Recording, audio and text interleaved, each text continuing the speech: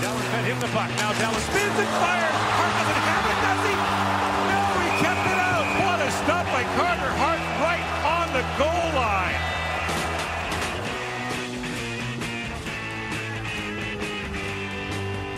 This is kind of a blue-collar community. They like the hard-working guys, and Trevor Linden certainly emulated that. And away come the Rebels. And Dumba peels by Siemens. In over the line. Gets dropped. Shoots and scores. Great individual effort by Matthew Dumba. Quinville will play it for Nolan Patrick. Breaking in. Shot. Score!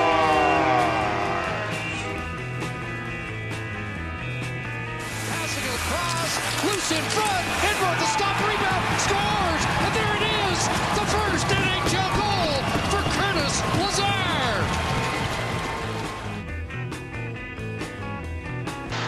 Bobby Russell and the Portland Winterhawks have won the Memorial Cup.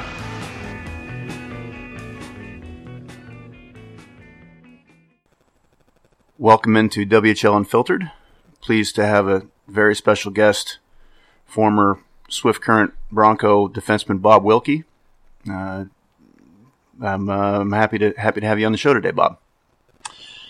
Thanks, Chad, for having me. Looking forward to it.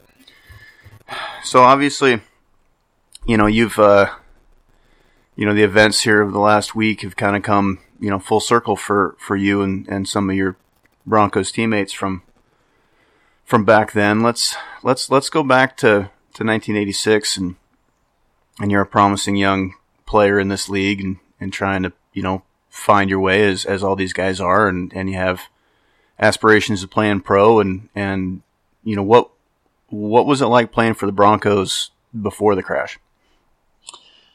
It was a little bit of a struggle. I started the year in Calgary and, real exciting summer because the rankings came out and after my rookie year, I was, the possibility of going in the first round of the NHL draft. So, it was a super exciting time. And after the first game of the season, I got traded to Swift Current. And that's when it all kind of to spiral, being a Calgary kid and playing at home and having the success I was in a good place. And, everything got turned upside down when I got traded to Swift. I had some friends that were traded there in the off season and being Swift's first year, there was a lot of guys that just weren't real happy. And I remember driving through Swift Current in the summertime and thinking, thank God I don't have to be here. And it's funny how fate does that to you. But, it took me a while to kind of settle in, new teammates. I knew a couple guys on the team and, dealing with that homesickness that every kid deals with when they first moved away. It took me till Christmas time to kind of start getting comfortable. So, coming back from Christmas, there was more excitement in the air.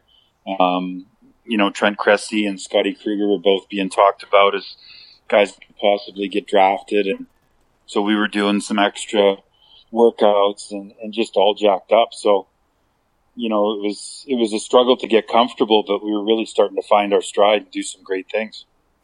That's interesting as far as you mentioned those two players in particular as far as having a pretty good year to that point. They were unbelievable hockey players. It was so much fun to play with those guys. They were so creative, especially for little guys at that time. Scotty was 5'7", 5'8". Central Scouting came in to do all the weigh-ins and height, and I remember Scotty putting pucks in his underwear and trying to find the tallest pair of shoes that he could when he was getting measured for his height. But to watch him on the play, out on the ice, man, you'd think he was 6'2" and 230 pounds. And that's interesting too. What you're talking about, using the Christmas break as a marker in that season and getting more settled in as a Bronco, and it was shortly thereafter that things kind of went haywire, huh? Yeah. Again, real funny start to the day. The night before, we were all cruising around. It was beautiful. Nobody had coats on. And, no sign of nothing. But the next day we woke up and, a storm blew in like it does out in Saskatchewan and got real bad real quick. So, everybody was a little bit nervous. You always kind of are when you're getting on the bus when the roads aren't very good. And, Scotty had forgotten his dress clothes, so Graham made him go home to get his dress clothes. That put us a few minutes behind, and I think that kind of added to the anxiousness. But once we got on the bus, it was business as usual. Everybody was assuming their spots on the bus, and the card game was starting and just kind of settling in. So it was, it was just chaotic what happened in 5 minutes into the trip. Yeah, that's a thing that always stuck with me about that story is just the fact that it was just outside of town, and fast forward to when it was time to go back to work and start playing games again, and you immediately had to get on the new bus and go right past that spot.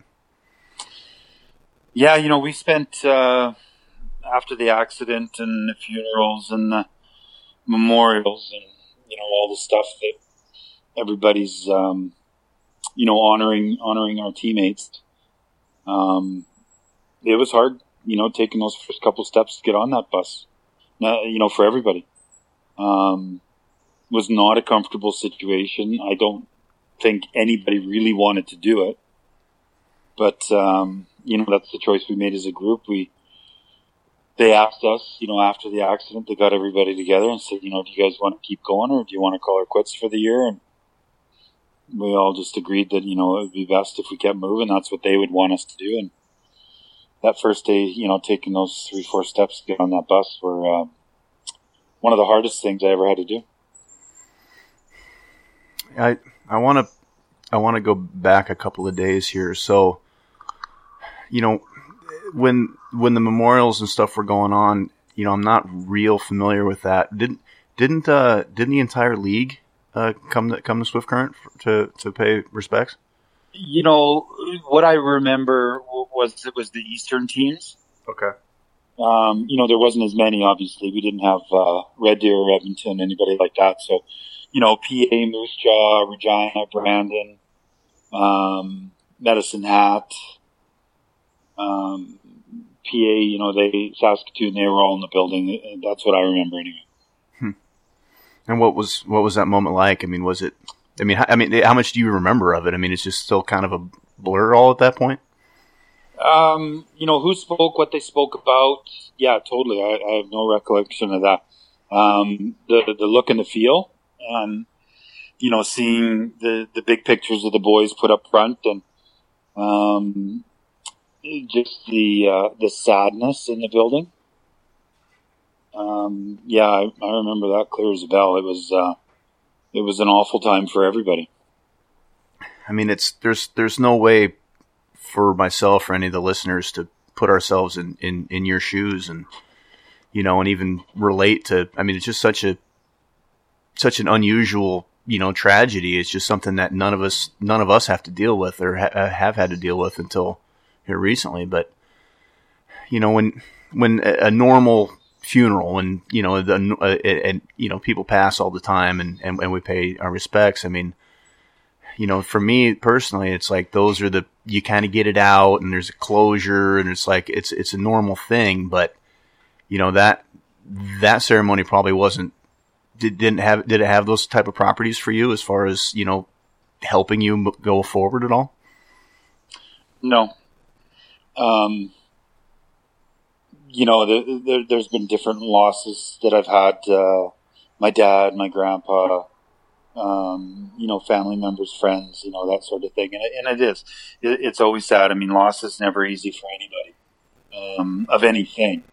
And, this one was different for us because, we survived something, and that, at the time, nobody knew really what it was or how it worked. And, I think the memorial and those types of things are great. Sometimes it does provide that type of closure that people are looking for. But because we were, so entrenched in it and, physically saw it and we're still feeling repercussions of it. I don't think it provided that for me anyway. Yeah, just something I always wonder about when you see those things. And, and I guess, how long did it take? I mean, you had to get on the bus, another 20 times, probably finish the year and the playoffs. I mean, how did it ever really get better? I mean, just a little bit every time or what? I played the remainder of that season and 2 more years in Swift and then 10 years pro. And I don't remember a time stepping on the bus where I didn't feel anxious. Yeah, I guess, would you say that experience was typical with your teammates? Yeah, I would. I think that there was a few guys, all of us at the beginning. I think a few it got easier, but you just did things to not think about it. You jumped in and played cards real quick, or we didn't have phones, so you couldn't text or check social media. But you put your headphones on, or you're reading a book, or watching a movie, something to distract you from the feelings that you had of trying to do that again. It works for a little while until you switch lanes and you feel that little bump in the road, and that pops you right up. So it, like every loss that we encounter in life, it does fade, but I don't think they ever go away. Yeah, Joe Sakic is well known for never really speaking about that day and that, what he went through. And he's known for not speaking much at all, but it's a guy that, you kind of wonder, how, I guess everybody deals with these things differently, right? But, it seems like internalized and compartmentalized, and it seems to be the wrong way to do it, I think you nailed it on the head there, Chad. Everybody's different, right? Like, some people just have that ability. They can just put it past them and moved on. For whatever reason, I have no idea. I think because, I saw one of my teammates take his last dying breath. I think because I saw the bodies laying right in front of me, I think that had a little bit more effect than the guys that were at the front that didn't see any of that. The way the accident happened and the passerbys being right behind us and quickly putting people in their cars and turning around and taking them to the hospital, I think was fantastic and saved a lot of people, those types of memories. Yeah. Well, saved the memories and potentially saved lives too, I imagine. Yeah, it totally did. It was just a really freak accident. We weren't speeding. We weren't going fast. We hit an approach road and it caused the bus to fly in the air. And, the last thing I remember is just kind of seeing everybody floating in slow motion, and then waking up with, everything everywhere and lots of moaning and groaning and, a few screaming, that sort of stuff. But I think we were extremely fortunate that we only lost 4 on that day because, like this tragedy, it could have been a lot worse. Yeah. Well, and I say it all the time that, how many teams on how many buses for how many kilometers a year, and you get in car crashes, on average you get in 10 car crashes in your lifetime or whatever it is. And, and statistically it should probably happen every year to somebody. Fortunately it doesn't, but, Yeah, I think there's lots of instances. I've had kids that I work with recently reached out and, they remember times that their bus went off the road. And, sometimes it doesn't turn out into tragedy and sometimes it just doesn't get reported. There's incidents all over the world with different people, having to go through something like that, and not even sports teams. There was a big accident this summer out between here and Vancouver, a bunch of tourists. Yeah. So it happens a lot more than people think, that's for sure. So a couple of years ago, I was fortunate enough to interview Clint Malarchuk, who played here in Portland. And, and a big part of his story was, everything he dealt with his skate cut. And, I think he only missed 10 days and came back and didn't want to deal with it. And, he's crazy anyways, goalies are. He was.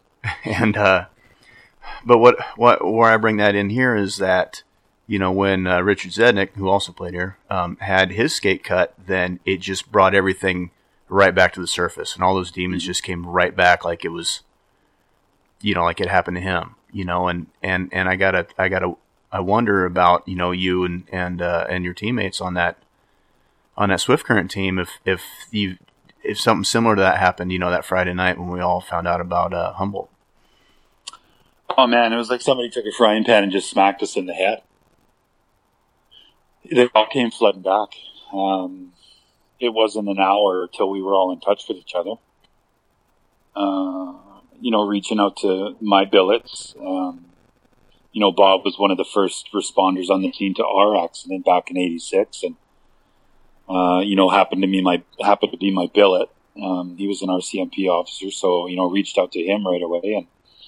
And yeah, I mean, at the time, and I think it's still prevalent today, you know, being an athlete and being an elite athlete, you have to have a certain persona to carry around it. You know, you're strong. You know, you can't show any signs of weakness. You can't, you know, have any issues. Back then it was, you know, you sucked it up and you got on with life. And,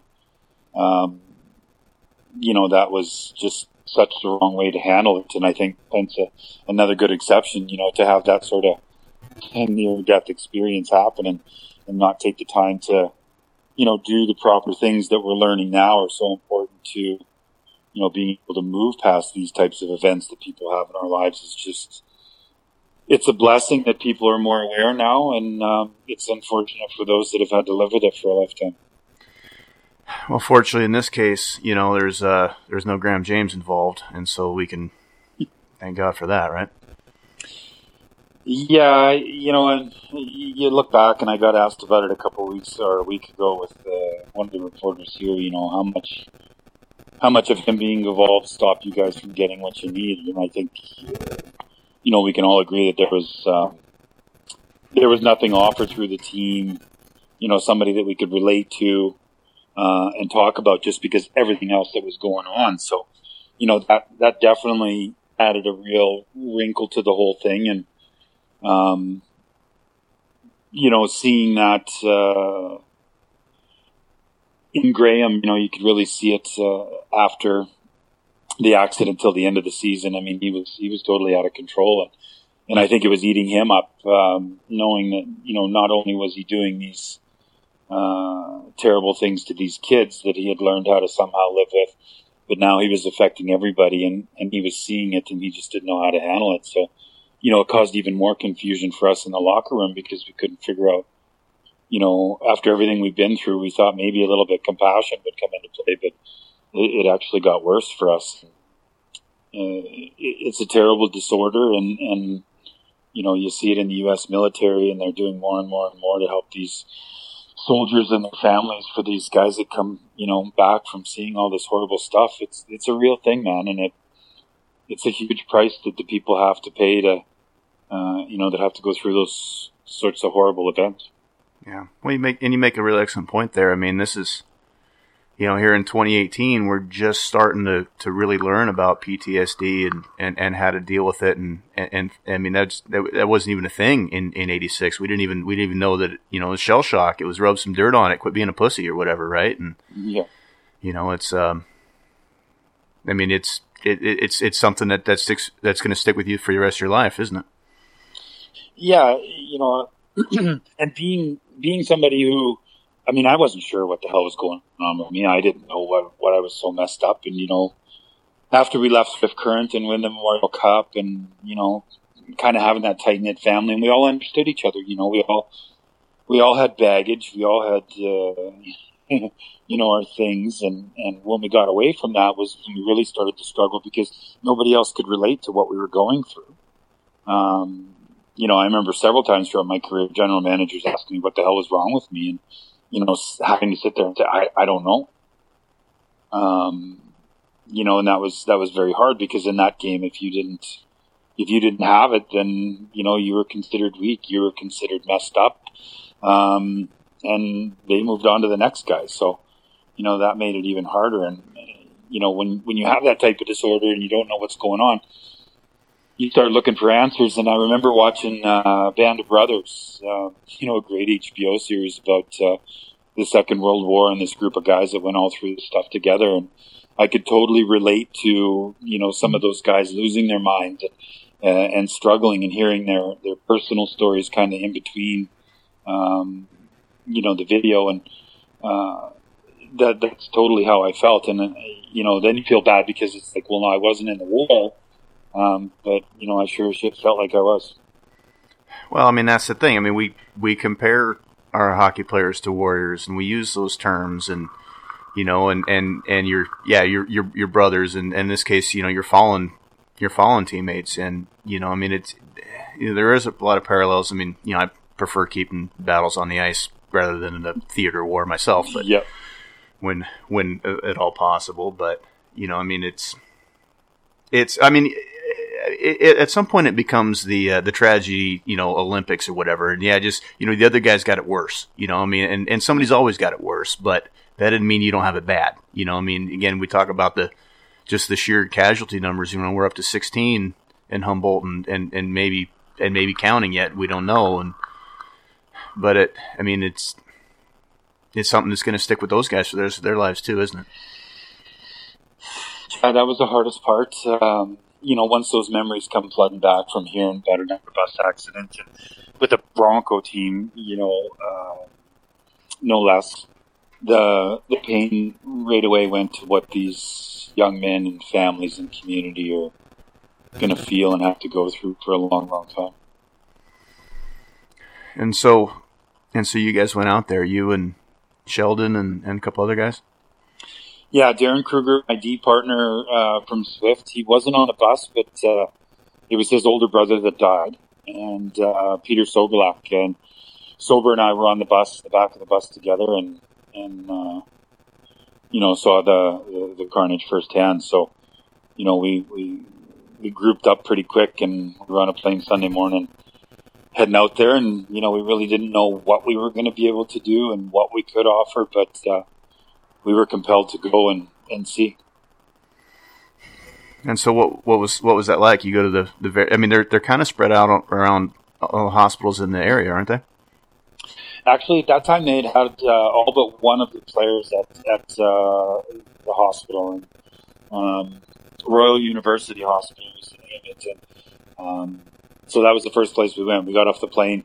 Pat Noje, who was on the bus with us, he's an inspector with the Saskatoon Police, and we had chatted with him. He texted me right away when it happened, and we told him we were coming, and he had set everything up for us to get around the hospital. Contacted us right away. The crazy part, and this theme of 6 degrees of separation to this thing just kept showing day after day that we were there. But the family that I live with, the Harriman, Susie, the little girl at the time, she was 3, is now a surgeon, and she was the surgeon that was on call at the hospital as the kids started coming in. And so we had a little bit of a rundown. Susie helped coordinate getting us in there. And, it was a big, deep breath, and I don't know what the hell's going to happen, and I don't know if I can hold my shit together. But I'm going to go in and do the best that I can. And I think because the 4 of us were there together, it allowed us strength, the outpouring of support that we got as individuals from the people that we've been in contact with our lives, and, our text messages and emails and phone calls from, all those people that we've had the good fortune to know. I think that really gave us a lot of strength, and being able to be out there and be a support for these people going through this awful time. I mentioned earlier in this conversation how, none of us, myself, none of these listeners will be able to relate to that position at all, and we try, but, I can, and the same with these kids, this set of Broncos, but I mean, it had to be really valuable to have some of the only guys walking the planet that have been through the same thing, a similar thing, to have them come to see him, to come to support. I mean, that had to be. I mean, what you guys just did had to be really valuable to those players. some of the feedback we got after we left from the hospital in particular, the nurses and doctors that had been working on these kids for so long said the minute we walked in the room, the energy changed. And, that was just a really good feeling to be able to provide that and, hug the parents and cry with the parents and, speak with the kids and, tell them that they got to focus on getting strong. They got to focus on getting healthy. And, we'll be around to help you deal with whatever you have to next. But, right now it's just get better, get out of there, and then we can talk. And I think that had a huge impact. You could see the hope in the parents' eyes, especially, hearing from us and seeing us together. And I mean, everybody knows Sheldon from his story and all the great work he's done with the child advocacy and speaking out against child abuse. And I think, seeing that we're all okay, we're all normal, we all have families, we all give back and try and help others. I think that really provided a lot to the parents to hear that they're going to be able to get through this.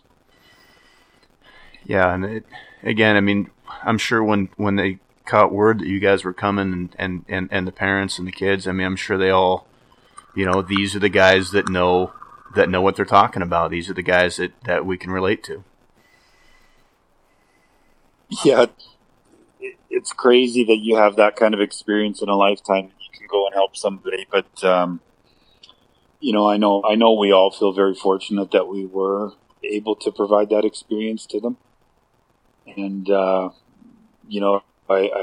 wrote a blog today, just calling when the darkness comes, and there's a lot tougher times ahead for these families. The young man that's paralyzed and having to deal with a new way of life with the parents that have lost, and seeing that bedroom vacant, and the kids that survived and the survival guilt that they're going to have to deal with. There's just so many things that still need to be accomplished here. One thing about this particular tragedy that's different than in your era is just the kind of connectivity we have. A show like this, what we have on the internet with the guys putting their sticks out, and coming together, and you see all the shows of support and unity and the Queen of England chimed in. That's I wish we would have had some of these avenues, when you were going through this.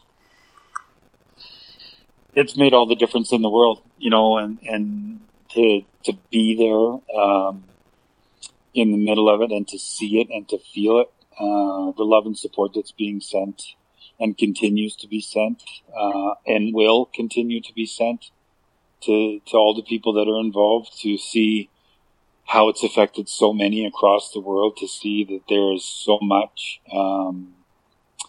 support out there, to see kids in Australia and China wearing their hockey jerseys, showing their support, to see, all the sticks on the porch, and, it just, it's a great thing to see the goodness in people. And I think, a tragedy like this has really brought that to the forefront, that, we do care. That brings to mind the piece that Greg Drennan wrote, friend of the show, Greg Drennan, who wrote a fictional account of a game, that those guys are recently played, in heaven, and that reminds me of your relationship with Greg, and when you guys wrote Sudden Death together. I mean, what was it like? What's it like writing a book? It was something that was in the back of my mind for a really long time, and I was given an angel by the name of Lisa Culp, who contacted me out of the blue, and said, I was behind the bus the day it went off the road, and I held Trent Cressy as he took his last breath, and from that point on, Lisa and I have been, and we connected right away. I told her about the idea for the book. She fully supported it.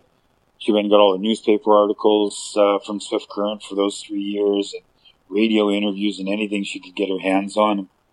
Traveled down to Hershey, where I was living at the time, and we wrote the guts of the book in the course of a weekend. It was quite amazing. Huh. That's really interesting. I mean, as far as a rough outline, I mean, you had like a good portion of what you were going to run.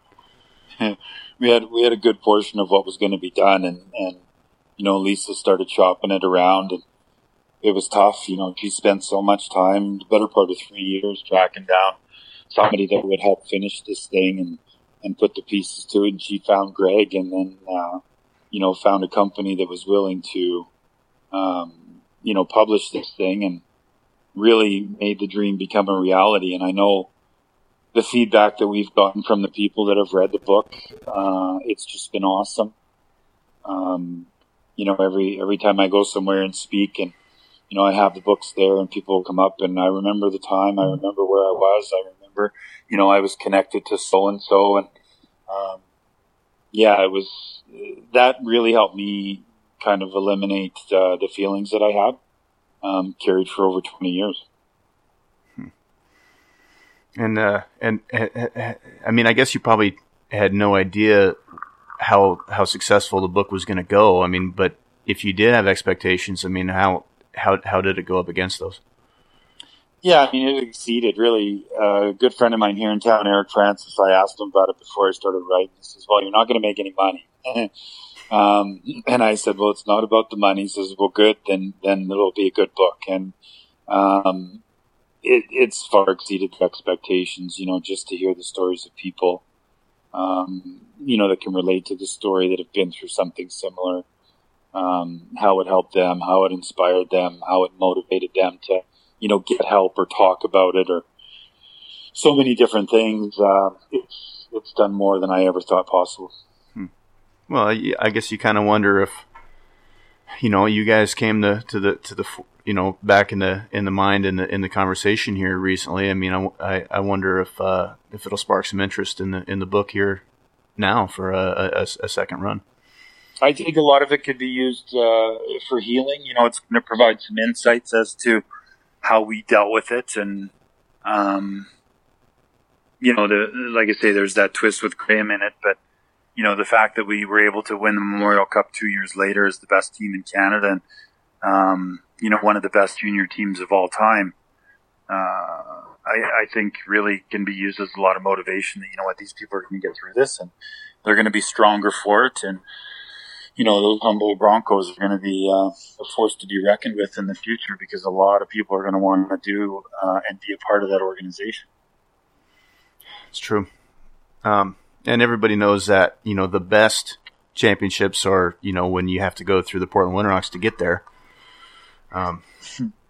So you've won the Memorial Cup. I mean, let's go down that road a little bit, and that was, I mean, that's the hardest trophy to win in all of sport. I mean, because you have such a narrow window, you have to go through your league to do it. I mean, what's that like? I mean, that playoff run, you guys went undefeated, right? Yeah, we didn't lose a game, and I tell you, that team that whole year, when we started off, and we really started to see what these young guys were bringing. We knew what the old guys had. We knew what our core was capable of. But the additions of Brian Sakic, Jeff Sanderson, Blake Knox, Kimby Daniels, it was just, those guys were such a huge part of the contributions. Mark McFarland coming in and being willing to go up against the tough guys on the other team. And, there wasn't a rink that we walked into that we didn't know we could kick their ass. And, that just, our confidence built every game. It grew and grew. We had a power play that was absolutely phenomenal. We had two great solid power play lines that, if one wasn't clicking, the other was. And if they both were, you were in big trouble.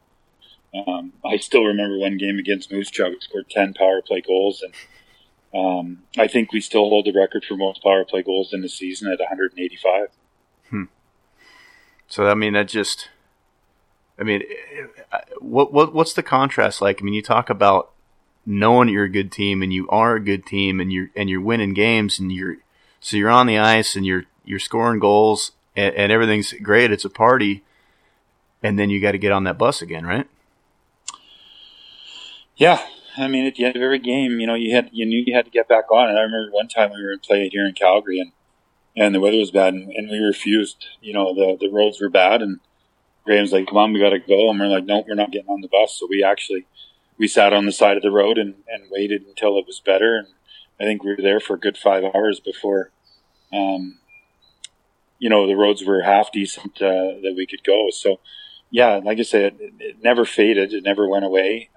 It was always, right there. And the young guys were real good about handling it and understanding what we had gone through. And any other new guys that came into the organization were very respectful of, the core of us that just didn't want to have to go through anything like that ever again. So it's every kid's dream that plays this game to get drafted in the National Hockey League, and you went 41st overall in your draft year. I mean, what's that experience like? It was so cool. The draft was in Detroit that year.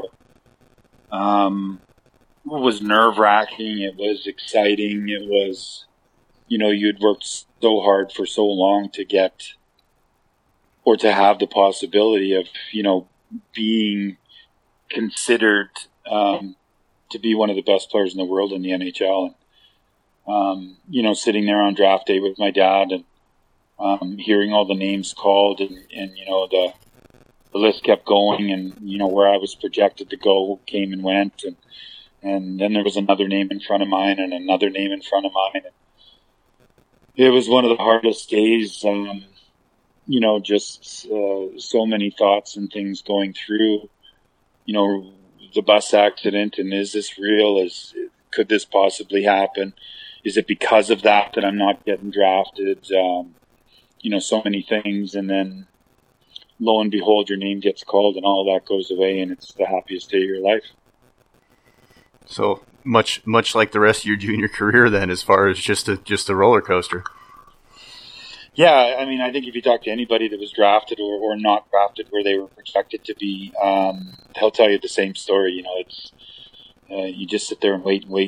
And yeah, it's like my career had gone, and it's like life. You just up and downs. You never know what's going to happen, when it's going to happen. Just got to be ready for when it is. So again, we've established that you're a good player on a good team. Went pretty high in the draft, even if you would like to go higher. And it never, and you played in a lot of leagues, a lot of, you hung on and tried to make a career out of it, and played, you got paid to play the game, which is more than the rest of us can say. Mm-hmm. How much do you think, that trauma, that PTSD held you back from becoming the defenseman you really wanted to be? It's a great question, Chad. And, I think there's some people that I know out there, if they ever get to listen to this, might argue it, but I'd say it had a huge impact. After the bus accident, I really didn't. I was going to live life the way I wanted to live it, and I was going to do the things that I wanted to do because I saw how short it was, and I really didn't like the game, to be honest with you. After I was drafted, in between that and winning the Memorial Cup, I had actually quit 3 times. Gone home and said, I can't handle it. I can't do this anymore. And, my agent or my dad or somebody was always trying to talk me out of it. And so I kept playing. And when I was fortunate enough to turn pro, things were starting to fade, and I realized I was getting paid to play hockey and doing okay. But, those things just never leave you. And at that critical age, 17 years old, it's such a formative time in a young man's life. And it had longer and more powerful effects than I ever thought. So my pro career never panned out the way that it could have been, with the talent and the abilities that I had. By the time I was 24, I really didn't want to play anymore, but I didn't know what else to do because I never finished school. I had no education. I had no other passion. And I just kept playing. And, wasn't real motivated to do a whole lot. And it just got, it got really hard, and, it was quite depressing, and dealt with that for a lot of different years. It had a huge impact on my life, having to go through that and not being able to process it properly. And it's one of the regrets that I, still live with occasionally. There's those times when you think, man, what if I only had her, or what if I try not to go there as much anymore, just because it's quite painful.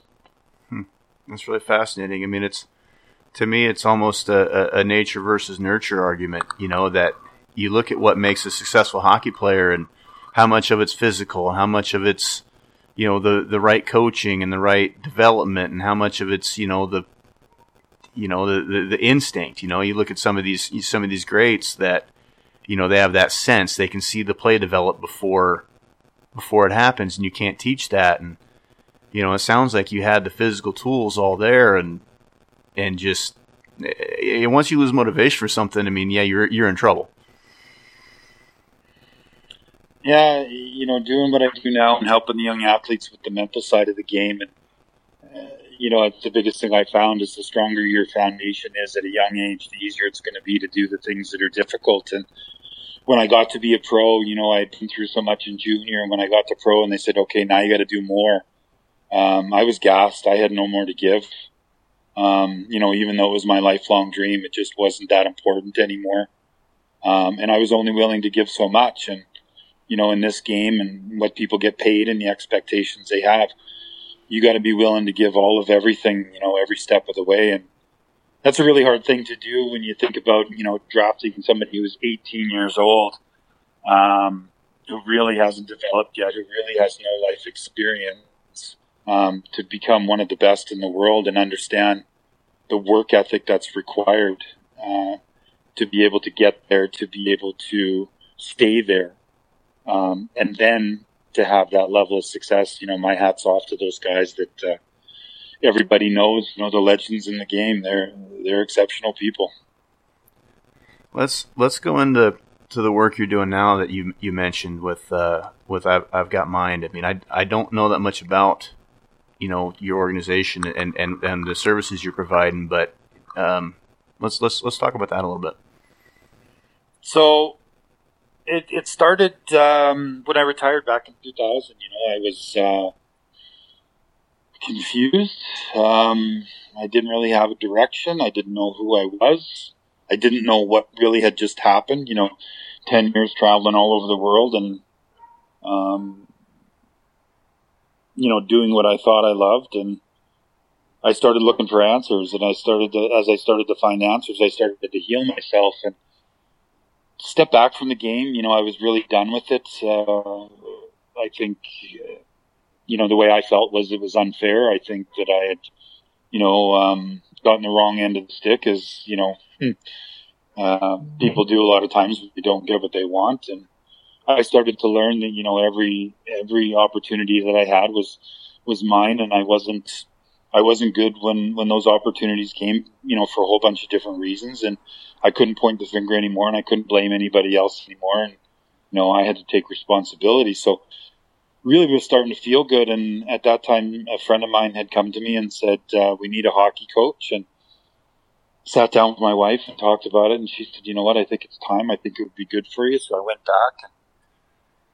As I was healing myself and, going through all the different things that I needed to go through, I started to recognize that these kids were going through the same thing that I was going through, and being frustrated and wanting to be better and not knowing how. And I went and got certified as a life coach, and I started to put all my experiences into content. And, this is why you have performance anxiety, and this is why you're inconsistent, and this is why.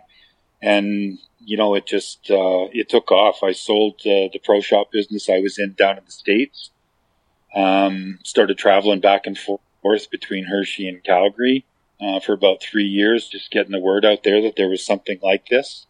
I'm not a sports psychologist, but, I've got a lifetime in the game. I've got a lot of unique life experiences, and I knew that I could help these young men learn the things that they needed to get where they wanted to go. Yeah, that's really interesting, and it's it's nice to be able to take those experiences and those all the things you've been through and really make it into a positive and really try to invest in this next generation of kids and and try to help them move forward. Chad, I found my purpose. So many years you wander around and you go through the different things you have to go through in life, and you wonder why is this happening and why is this going on. It wasn't until I kind of had that opportunity to sit in a classroom with a bunch of kids and see the look on their face, to see the performance change, to see them change, to hear their parents and how they've grown, how much more responsible, how much more level-headed, how much more prepared, to see them achieve the things that they want to achieve. Everything I've gone through in life to be able to provide some insights to help these guys has been well worth it. So if there's players out, if there's young players, if there's probably more likely parents listening to the show that would be interested, in looking you up and I Got Mind, what specifically are services you provide and how do we find you? Yeah, so a little bit of everything. I've been dealing with for the last week a lot of different players trying to struggle with the loss of their friends. It's amazing how widespread it is, how connected these kids are to other kids. So helping players that have friends that have passed or have survived but they don't know what to say. Been doing a lot of that work lately. The main part of my program and what I do is a program that I wrote called Success Strategies. And it's a 16-week program that we do all online. So, we've got kids from all over North America wrapped up in it. And just being able to share all the different foundational pieces that they need to have to monitor themselves as they go on this path of trying to be the best that they can be and achieve their dreams and goals of being a professional athlete. It's awesome to watch these young guys as they learn these things and be able to use them and what they can achieve. Like I said, that's really special that you have found that outlet to and it's probably therapeutic to yourself to a certain extent, right? As far as working out some of these things that have been sitting there staring at you for your whole life. It's such a two-way street. To be able to provide the information for these players and their parents, but also everything that I learned from this new generation and how brilliant they are, how needed this is, and how quickly they can grasp this information and move on. It's a relationship that we all benefit from, and I couldn't be more thankful to have stumbled upon it. So is that a full-time gig then? It is, yeah. This is what I've dedicated my life to doing, and travel all over the world and speaking to different groups, and lots of individual kids and lots of teams, and just trying to shed some light on the hockey. Sometimes the game of hockey sometimes can get a bad rap, and there's nothing wrong with the game of hockey. It's brilliant. It's one of the best teachers of life lessons that there is. It's just we have to make sure that we're teaching those lessons as they go through them. And, anytime you get people involved in anything, it gets more complicated. So, to be able to shed some light and make it more plausible for these kids trying to achieve their dreams is, it's awesome. So then is your website the best way to find you?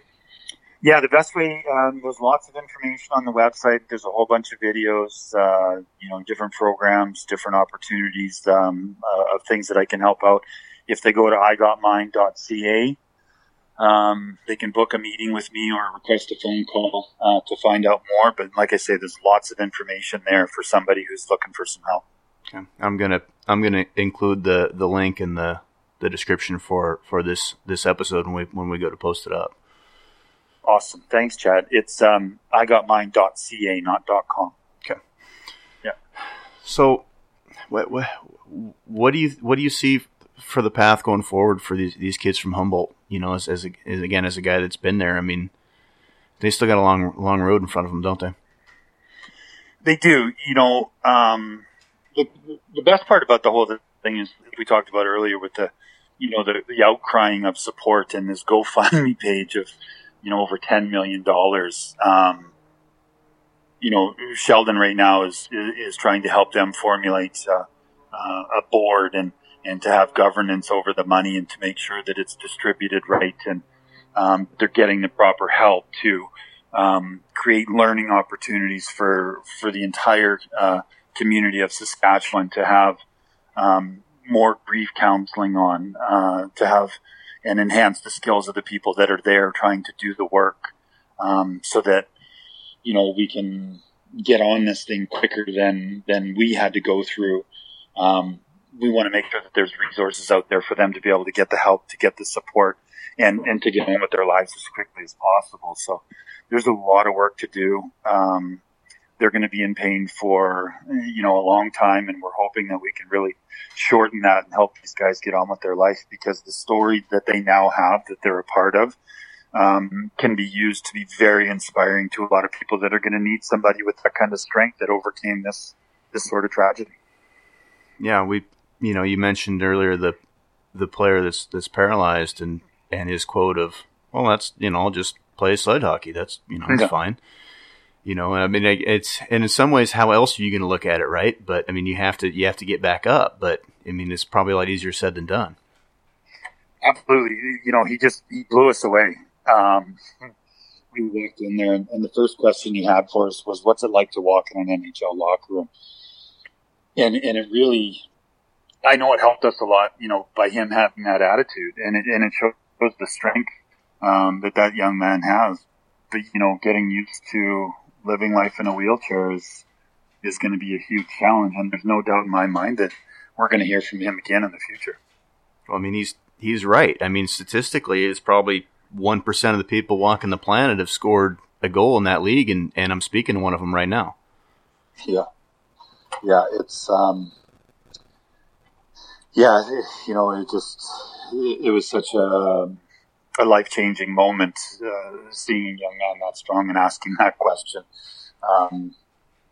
We're going to make sure that everything we can do to help them get where he wants to go, and I would love to see him in the Olympics one day.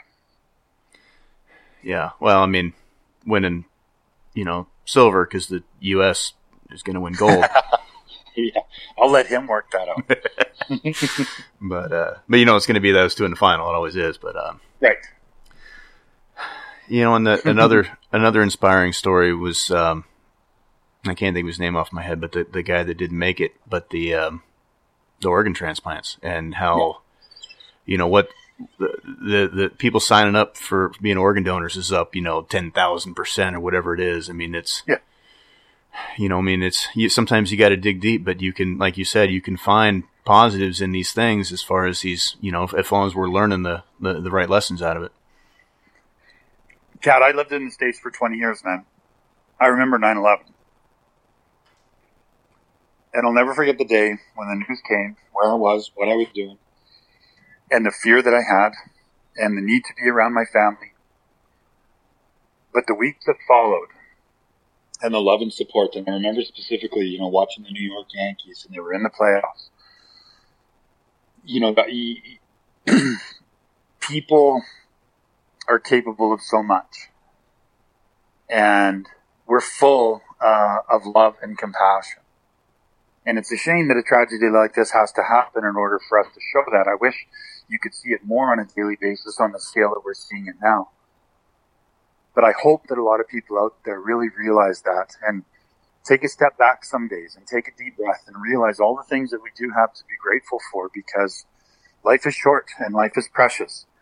And, the more that we can operate like the last week has been, and all the positive things that have come from such a horrible tragedy, it sure would be nice if we could live more days like that as a society.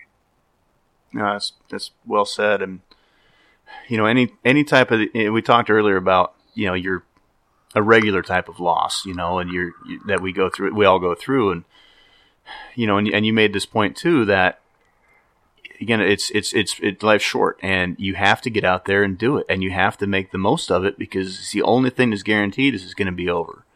And so I always say, you got to, get your motorcycle running, go fishing, call your mom.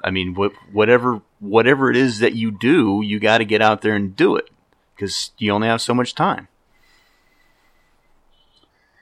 The most valuable thing that we possess in this lifetime is time. And, to waste a minute, to waste a second, well, it's a shame. You don't see people waste money like that, but we sure waste time like that. If there's anything that can come of any of this and this whole interview, is don't waste any time. If you've got something that you want to accomplish, if you've got someone that you have to call, if there's something that you need to do, get to doing it. Yeah. And on that note, I really appreciate the time that you've given me, and I feel it was a really interesting interview with you, and I hope our listeners feel the same way. I imagine they probably will. Thanks, Chad, so much for reaching out. This has been great. Anytime, this kind of stuff can be shared with people out there, I think it's a great thing. So keep up the good work. Yeah, thank you. I really appreciate getting to speak with you today, Bob.